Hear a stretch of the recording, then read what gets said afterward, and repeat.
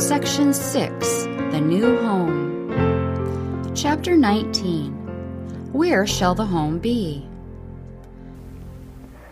Guiding principles in choosing the location. In choosing a home, God would have us consider, first of all, the moral and religious influences that will surround us and our families. We should choose the society most favorable to our spiritual advancement and avail ourselves of every help within our reach.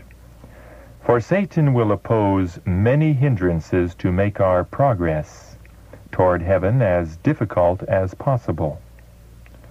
We may be placed in trying positions, for many cannot have their surroundings what they would, but we should not voluntarily expose ourselves to influences that are unfavorable to the formation of Christian character. When duty calls us to do this, we should be doubly watchful and prayerful, that through the grace of Christ we may stand uncorrupted. The gospel teaches us to estimate things at their true value, and to give the most effort to the things of greatest worth, the things that will endure. This lesson is needed by those upon whom rests the responsibility of selecting a home. They should not allow themselves to be diverted from the highest aim.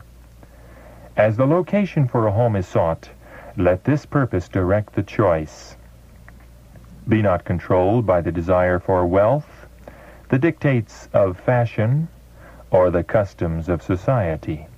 Consider what will tend most to simplicity, purity, health, and real worth.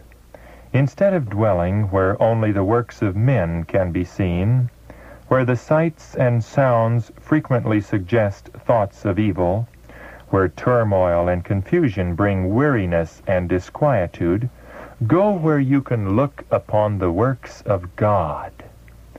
Find rest of spirit in the beauty and quietude and peace of nature. Let the eye rest on the green fields, the groves, and the hills. Look up to the blue sky, unobscured by the city's dust and smoke, and breathe the invigorating air of heaven. The home of our first parents was to be a pattern for our homes, as their children should go forth to occupy the earth.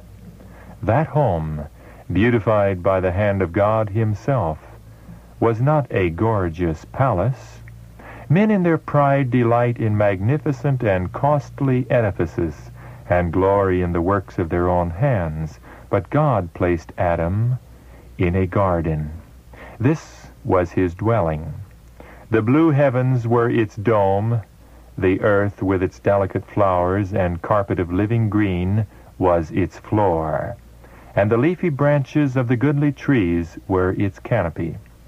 Its walls were hung with the most magnificent adornings, the handiwork of the great master artist. In the surroundings of the holy pair was a lesson for all time, that true happiness is found not in the indulgence of pride and luxury, but in communion with God through His created works. If men would give less attention to the artificial and would cultivate greater simplicity, they would come far nearer to answering the purpose of God in their creation. Pride and ambition are never satisfied, but those who are truly wise will find substantial and elevating pleasure in the sources of enjoyment that God has placed within the reach of all. Jesus came to this earth to accomplish the greatest work ever accomplished among men. He came as God's ambassador to show us how to live so as to secure life's best results. What were the conditions chosen by the Infinite Father for His Son? A secluded home in the Galilean hills, a household sustained by honest, self-respecting labor, a life of simplicity, daily conflict with difficulty and hardship, self-sacrifice, economy, and patient, gladsome service. The hour of study at his mother's side with the open scroll of Scripture, the quiet of dawn or twilight in the green valley, the holy ministries of nature, the study of creation and providence, and the soul's communion with God. These were the conditions and opportunities of the early life of Jesus.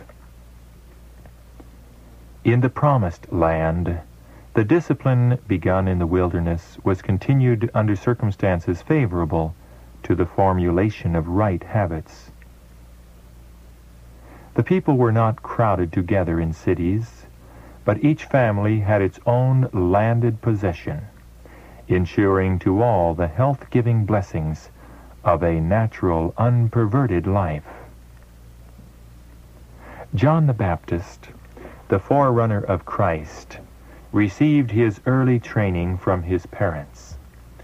The greater portion of his life was spent in the wilderness. It was John's choice to forego the enjoyments and luxuries of city life for the stern discipline of the wilderness. Here his surroundings were favorable to habits of simplicity and self-denial. Uninterrupted by the clamor of the world, he could here study the lessons of nature, of revelation, and of providence. From his childhood, his mission had been kept before him, and he accepted the holy trust. To him, the solitude of the desert was a welcome escape from the society in which suspicion, unbelief, and impurity had become well-nigh all-pervading. He distrusted his own power to withstand temptation and shrank from the constant contact with sin, lest he should lose the sense of its exceeding sinfulness. So with a great majority of the best and noblest men of all ages. Read the history of Abraham, Jacob and Joseph, of Moses, David, and Elisha.